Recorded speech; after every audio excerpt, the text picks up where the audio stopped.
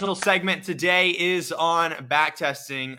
So again, I'm so excited. Why? Because as swing traders, the only thing we can know for certain is putting all the odds in our side to have success. And so what I mean by that is, as swing traders, if we have a method and have a strategy and have a system to profit that has been backtested and has been proven, then we can consistently make money and we don't have to worry, we don't have to stress and all that stuff because we know what's happening. And so in this segment, I want to do a quick backtest over things. And again, if you have any backtesting ideas like, Austin, I had this idea or strategy or whatever, there should be a link in the description below and you can submit any trade ideas you want to submit, any stocks you want reviewed, and we can do that on the live stream. But in today's training video, we're going over backtesting. And so let's go over what backtesting is. So anyways, the goal of backtesting is to help us find a profitable strategy that is proven to work with a step-by-step checklist. And so again, the idea for today's backtesting idea is, the big picture idea is buying stocks that are trending up, aka making higher highs and higher lows,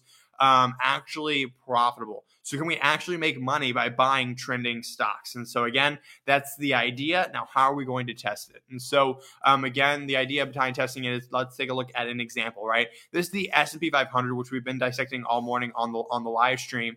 But basically, there's different phases of the market, right? The market is kind of range bound, then it kind of dips down, then it pulls up, then it dips down. So the overall market is full of different phases. And so again, with these phases, most of the money is made when it's trending up, right?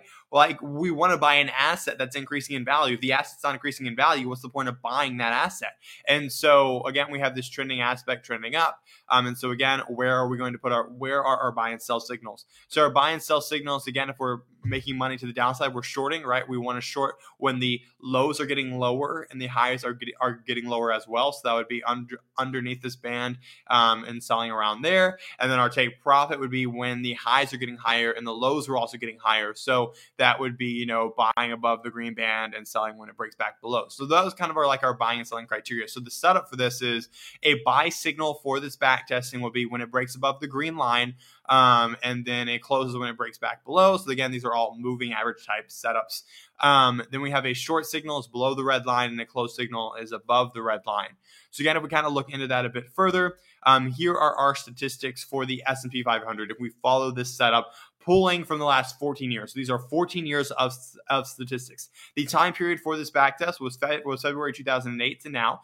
Again, the total trades was 63 trades, with 35 being successful.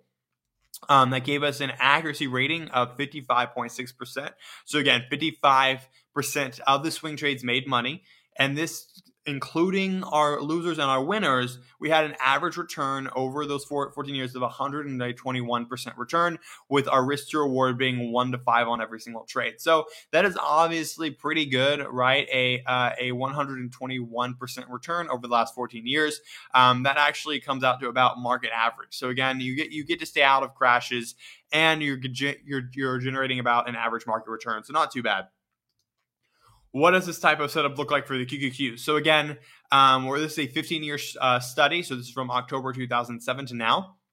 So again, ironically, we have 63% or 63 as a total number of trades. Now, again, this is actually understandable because QQQ and S&P 500, although they have different holdings, they operate quite the same. And so since they move about the same, we have about the same number of trades, since the trigger for these trades are about the same. So again, that is a 52.4% accuracy rating. Total return, though, is still higher than the S&P 500, about a 158.7% return, including all losses and winners put together, which gives us with the loss and winners, we have about a 1 to 5 risk to reward as well. So again, QQQ obviously works better and has the higher return than the S&P 500, but that makes sense, right? It moves a bit faster. If we're looking at all stocks in general, so again, this is more of a recent study with looking at a ton of stocks. So again, studied over 1,800 stocks, 1,809 stocks. And from there, the time period from January 2021 to now, there were 7,228 trades, 3,370 of which were profitable. that gives us about a 46.6% accuracy rating and a total return of 217%, basically over the last year and a half. So again, a 217% return is amazing. And I would say with a 1 to 8 risk to reward shows that this can have a lot of potential. So again, trend trading stocks may have some great potential. Now again, there is one thing I want to lay out, and that is this. Okay, when you're looking at risk to reward and understanding backtest, you need to understand, does the strategy actually work? And what I mean by that is, what is our risk to reward and what is our win rate? So again, our risk to reward shows how much money we stand to risk versus how much we stand to make. So for instance, if you have your stop loss set at 3%, and your reward set at 9% for easy math, you do 9 divided by 3, and that is 1 over 3. So that becomes your risk to reward of 1 to 3. So 1 to 3 risk to reward. And so when we look at this, if we want to break even, which means make no money, what is the success rate we need to have? And so a success rate for a 1 to 3 risk to reward is a 25% success rate. So that means that if we want to stay even, then we need to win at least 25% of the time. Or a quarter of the time. And so again, if we want to make money, we just have to be more accurate than 25%.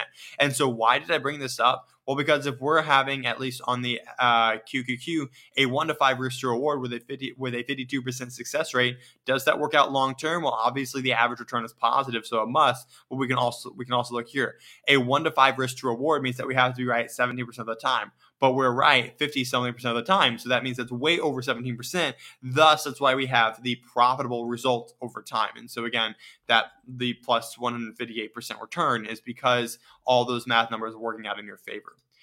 So again, the game plan for this, since it works, is again, you want to buy a stock when it starts trending up. You want to sell the stock when it stops trending up. You want to short a stock when it starts trending down, and you want to close that short when it starts trending up. So how do I identify trends? I'll cover that here in a second, but basically it just means when the highs are getting higher and the lows are getting higher as well, that identifies an uptrend. When the highs are getting lower and the lows are getting lower, that is a downtrend. Buying and selling within those ranges tends to be profitable. So anyways, that kind of discusses what we learned. Trend following statistically works based on tracking the overall market, the S&P 500. Trend following even works on most stocks, especially during the tense market. The recent study between 2021 to now, or about 2022, halfway through the year, yielded a profitable result. And again, this strategy can be followed and should have long-term success results if followed correctly. So that is kind of what we did in the educational segment, is learning how to backtest. So again, if you want to learn more about backtesting and using the specific indicator that I covered in this video, then again, you can get your 14-day free trial to the Impeccable Stock software to use that indicator, linked below in the description. But anyways, that kind of covers our educational segment.